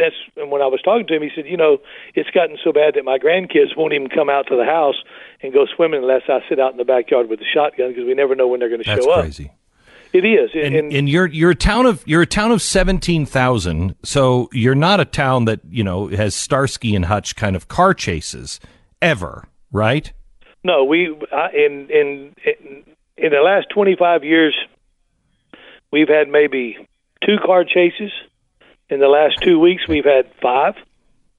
2 of them have bailed out in town where we've had to put our schools on lockdown. The first one, there were 8 individuals. So they jumped out in the middle of town right by our schools. So we had to lock all our schools down. We spent most of the day.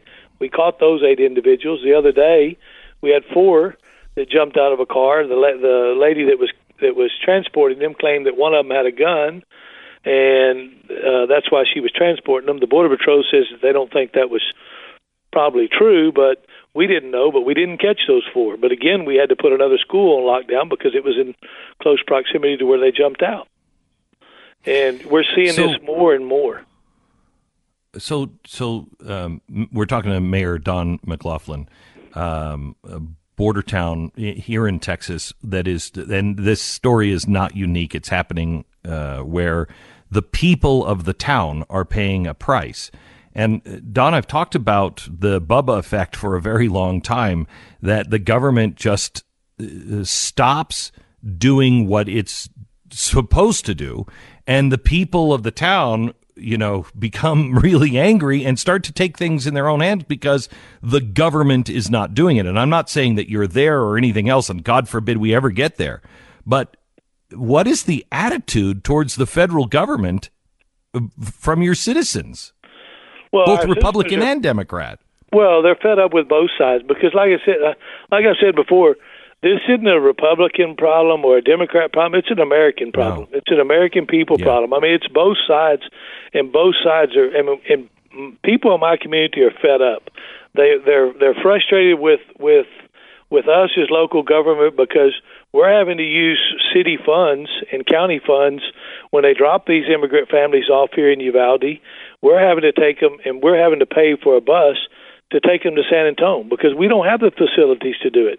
So we're spending. And San Antonio, right? And San Antonio doesn't have the funding either. And San Antonio is dealing now, as you said, these people are not coming from Guatemala. They're dealing with people coming from the Congo, which is the Ebola hotspot and a place where ISIS has been recruiting lately. I mean, we don't know who's coming in and bringing what into our communities, and they're being dumped.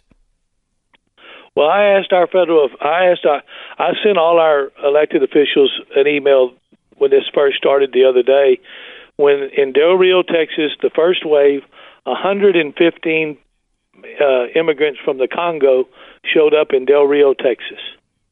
I mean, if you look on the map and see where the Congo is, and then you look on the map and see where Del Rio, Texas is, how did 115 Congolese get to Del Rio, Texas? Then 2 days later, they got another 350 from Congolese. Right, and they also don't speak a word of English or Spanish. How did they get here? How did they get here? And nobody can tell us that answer. And we, like I said, up until the last day or so, we have seen nothing from the federal government as far as any answers, any help. We've asked for help to get reimbursed. We've asked what we're going to do. And until yesterday, it's the first time that we've seen anything that there's been a bill to reimburse communities for the expenses they're out. I mean, Del Rio, Texas, which is 60 miles from us, they're getting inundated. I mean, they're getting 140 to 160 people released in their community every day. And before they got a coalition going, they were just taking them and dropping them off at the local stripes. And it's not the Border Patrol's fault, because they're being told by Washington, this is what you're going to do. I mean, our local Border Patrol in this area, they work with our communities. I mean, they're good people, and they work hard. Guys. I mean, but they're just they're strapped. I've only got about a minute left. Is the governor's office, is Texas doing anything? Are they doing enough? Where's our leadership from Texas? Well, again, we're just starting to hear rumblings that the governor is going to deploy more DPS troopers, and that we haven't seen it yet. I haven't seen anything to that effect. I was told that last night. I haven't seen anything in writing of that, but like I said, we have written letters, called to all our elected officials, and we're just not getting responses. We're just not getting. That is amazing. It's like it's falling on deaf ears. That's amazing to me. Don, thank you so much, and my best to your community. And please stay in touch with us if there's any way we can help, or if you need to shine a light onto something, please let us know, and we'll be there for you. I do appreciate the opportunity. Thank you. You bet. Thank you. Mayor Don McLaughlin from Uvalde, Texas. I want to give you some other stats here to show you if we lose Texas politically, it's over. Okay, it's over. Since 2000, and this is only up to 2011. Okay, so we're not counting any of the Obama surge or this surge. Since the year 2000, the immigrant population has grown by 43%. That's legal and illegal in Texas. The national immigration population has grown by 28% during the same time frame. The immigrant population stood at 4.1 million, an increase of 1.5 million in a decade. 28% live in poverty, 41% lack health insurance, 45% use at least one welfare program, primarily food assistance and Medicaid, and 46% of these immigrants never completed high school. That was the previous decade, not the one we're in. We're losing everything if we don't grab a hold of our borders and do it now. Wake me, 'cause I need to move ahead.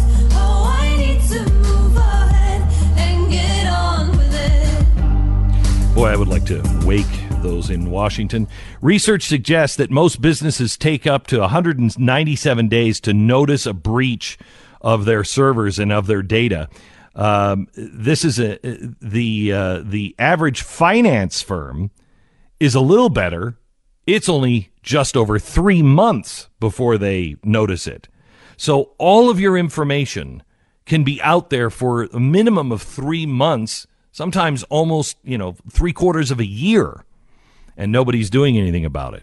Well, that's why you have LifeLock. They'll detect if your information is being used, and they'll send you an alert. And then you answer back and say, no, that's not me. I'm not doing that. And they'll say, all right, great.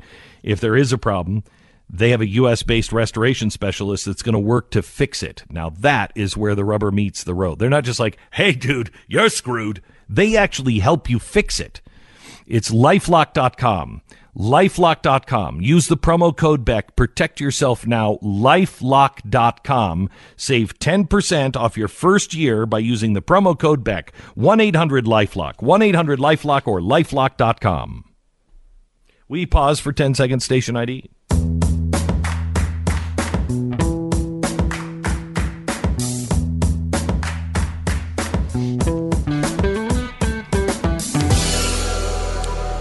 You know what's amazing to me is you look at Texas and then you look at California. California, Los Angeles, their homeless problem and they have no idea what's causing it. Their homeless problem in Los Angeles is now entering third world status. Third world. Now, why is that? California, why is this happening to you? And it has nothing to do with Hispanics. It has everything to do with your policies. If you look, you compare the state of New York and the state of Texas. I don't know of race problems in Texas. Okay? I mean, there's always racists, everywhere, blah, blah, blah. But we're not having race riots or anything else like that. I don't hear any Texans complaining about Hispanics. I don't hear it. Now, I'm sure there are, but I don't hear it. You look at our immigration, our immigrant population, mainly Hispanic, grew 43% in the last decade. I know it's higher than that now. It has to be. Let's compare this with the state of New York. Immigrant population only increased in New York 11%, compared to Texas at 43%. But we don't have a problem with it. 22% live in poverty. 22% live in poverty in New York. 22% lack health care, 41% are on major welfare programs, and only 20% completed high school. 46% in Texas didn't complete high school. Now, why is this? Why can Texas handle this and not become not become California? Because some of the policies that we have actually work. We have a ban against sanctuary cities. But then again, our federal government is dumping illegals into our cities.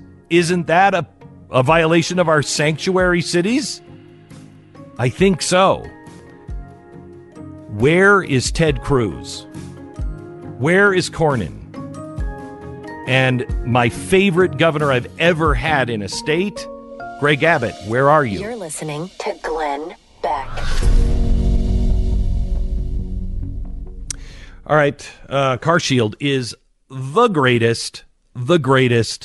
CarShield, if you have a car that has 5,000, 150,000 miles on it, you do not have to pay for high repair bills. Something goes wrong, and if it's a covered expense with CarShield, I mean, they will send the rental car, so you have a rental car while yours is in the shop.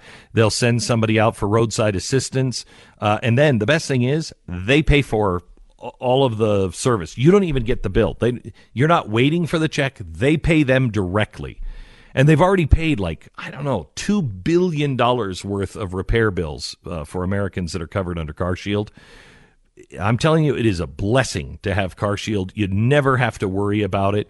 When you get your car in and it says check engine, I know what it feels like to look at that light and go, oh, no. Nobody has $500 to repair a car. Just spur of the moment. Yeah, I got $500 to flush down the toilet. What happens when it's a sensor that costs you $1,000? Make sure you're covered. CarShield.com or call 800-CAR-6000. CarShield.com. Save 10%. Promo code BECK.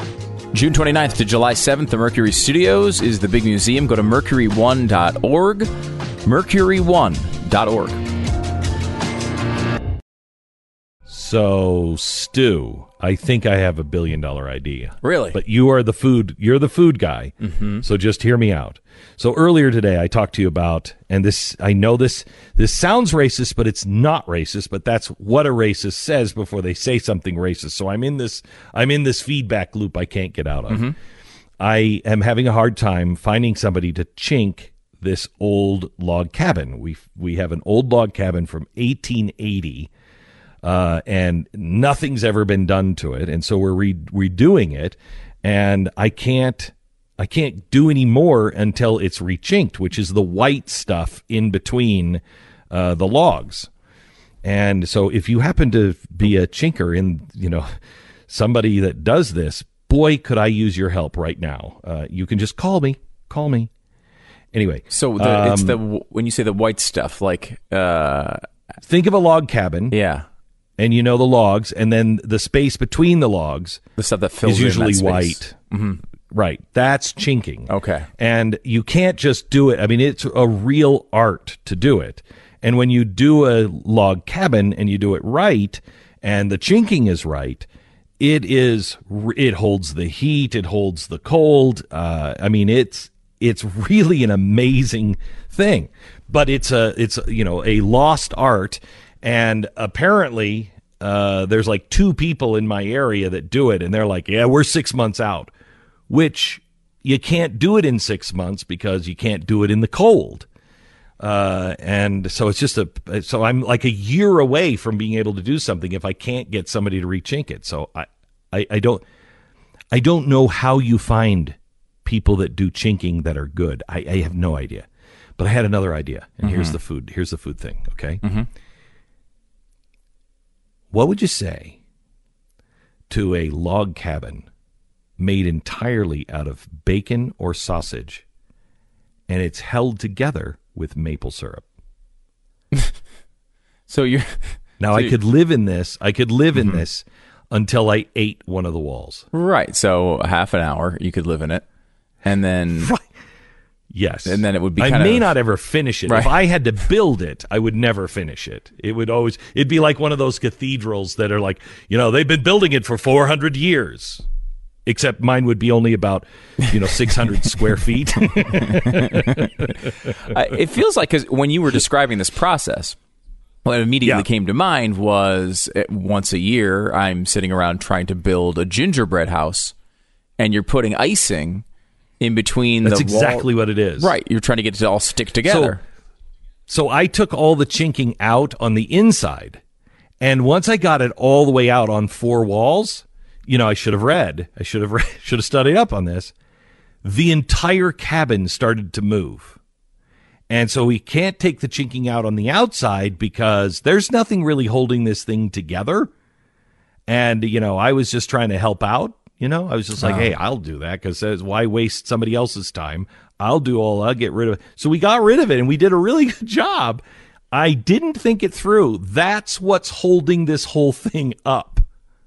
Yeah, that seemingly would be obvious, I think, to most people. But apparently, you could make a case. You could make a case that that's just for the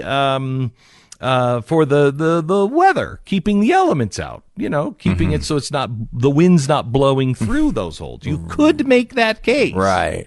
This is like when not for very long wrong in our studios, and you just come into the room and no one's around, so you just start pressing buttons, and which that always helps a lot. I mean, it's because there's a good chance you're going to press all the right buttons in the right order.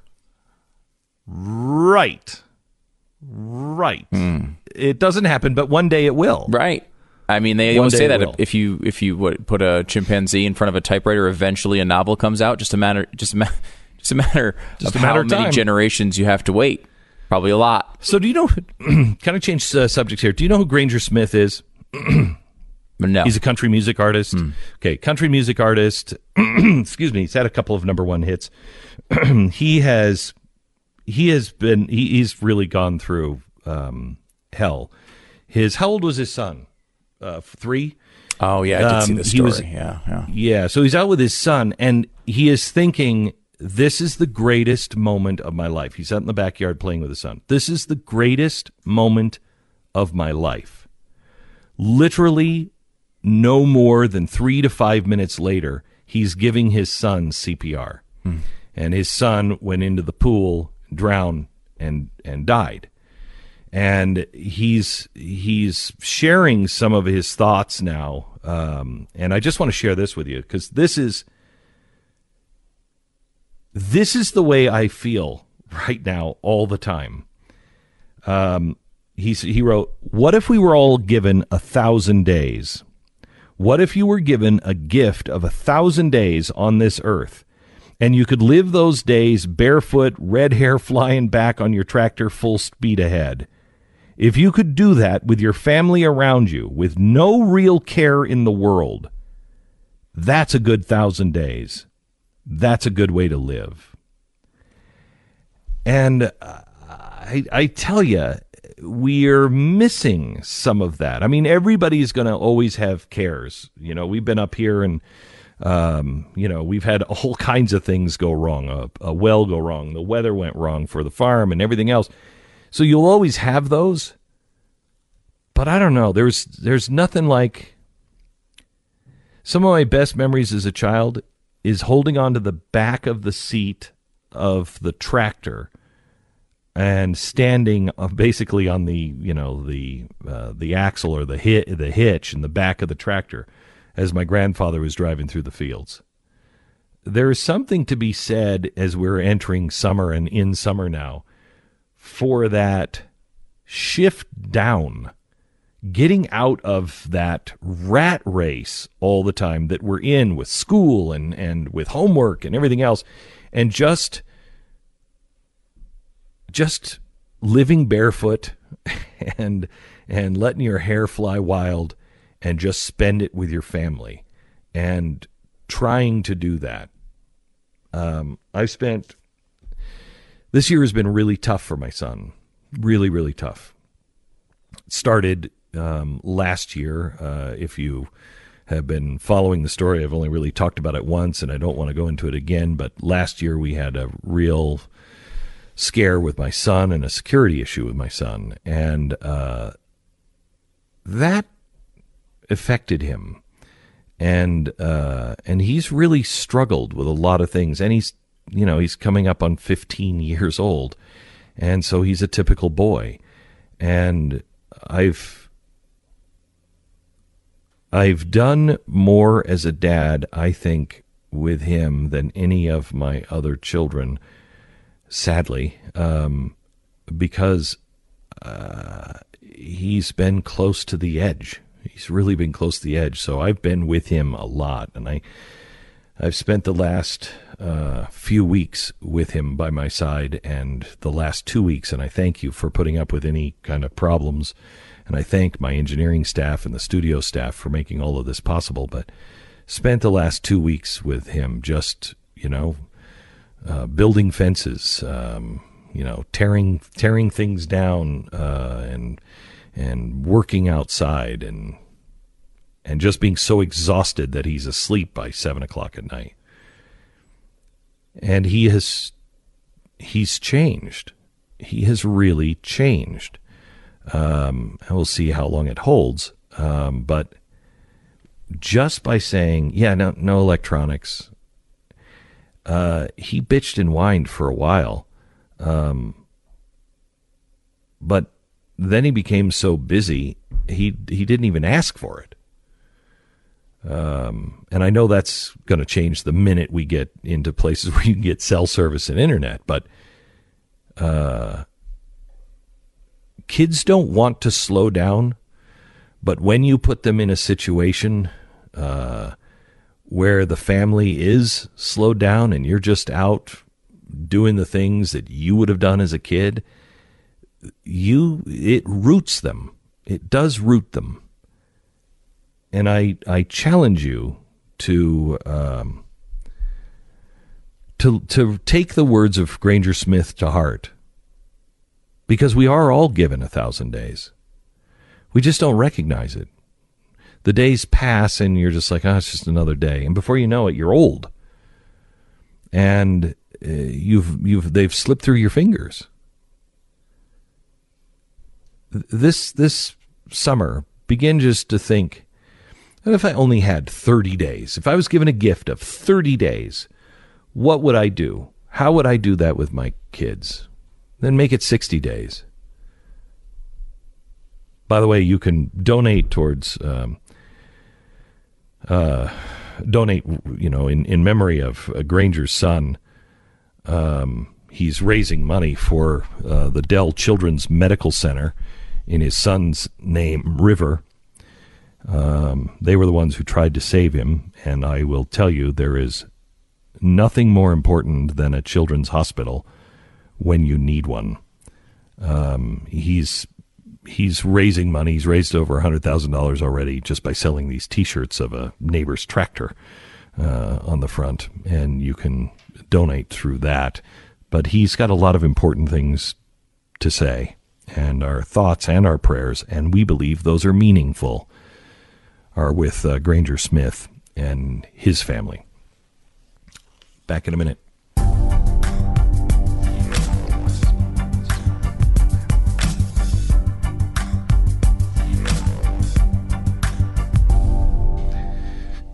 Hey, if you're in pain, Relief Factor is there for you. Relief Factor is something I started taking about 18 months ago, and I will tell you that I didn't think it would work. I mean, people were taking it at the office, and they were saying it's great. I'm a guy who I've literally woken up in the middle of surgery 2 times. It takes an awful lot to keep me down. It's like they almost have to kill me to keep me under. And so when it comes to pain, I'm like, that's nothing's going to do it. Nothing's going to do it. I have a migraine headache. Nothing's going to stop that. Relief Factor, I thought, could not touch my pain. It reduces inflammation, and that's the biggest problem with our pain.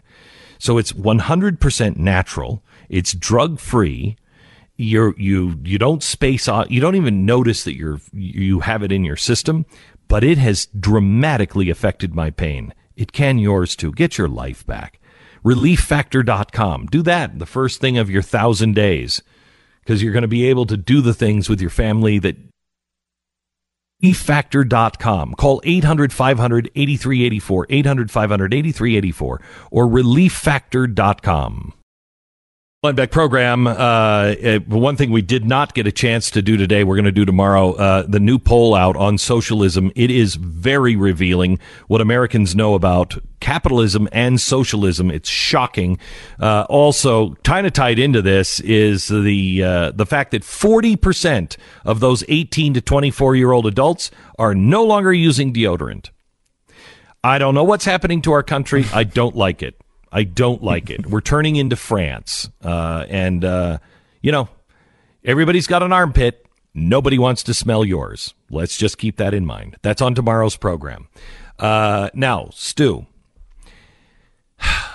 the Chuck Todd, Ocasio-Cortez, border, Barack Obama thing is unbelievable. Yeah, because where were these? Yeah, go ahead. Yeah, I don't know. I mean, I don't know where they've been. So AOC says the thing about the border being like concentration camps. She won't back off of that. She gets almost no pushback from the media or the left. People are going out of their way to defend them. Well, there was concentration camps in the Russian wars previously to the Holocaust. Maybe that's what she was referring to. Shut up. Even though she said, what was it, never forget or whatever it was. Blatantly, we know what she was talking about. Everybody does. And they're doing this sort of retroactive fix her comment thing. Well, Chuck Todd is like the only person out there on the, in the mainstream media who actually pushed back against this. Can we hear some of that audio? If you want to criticize the shameful treatment of people at our southern border, fine. You'll have plenty of company, but be careful comparing them to Nazi concentration camps, because they're not at all comparable in the slightest. But here's where it's upsetting as her comment. Some Democrats have been reluctant to condemn her remarks. They don't want to get criticized on Twitter. Fellow New York Congressman Jerry Nadler tweeted in response, "One of the lessons from the Holocaust is never again. We fail to learn that lesson when we don't call out such inhumanity right in front of us." Jerry Nadler surely knows migrant detainment camps are not the same as concentration camps. So why didn't he just say that? Why are we so sheepish calling out people we agree with politically these days? Obviously, this isn't a Democratic Party thing. It's an even bigger problem on the Republican side of the aisle when it comes to President Trump and the reluctance there. Are we really so ensconced in our political bubbles, liberal versus conservative, that we cannot talk about right versus wrong anymore? Some things are bigger than partisanship, or at least they used to be.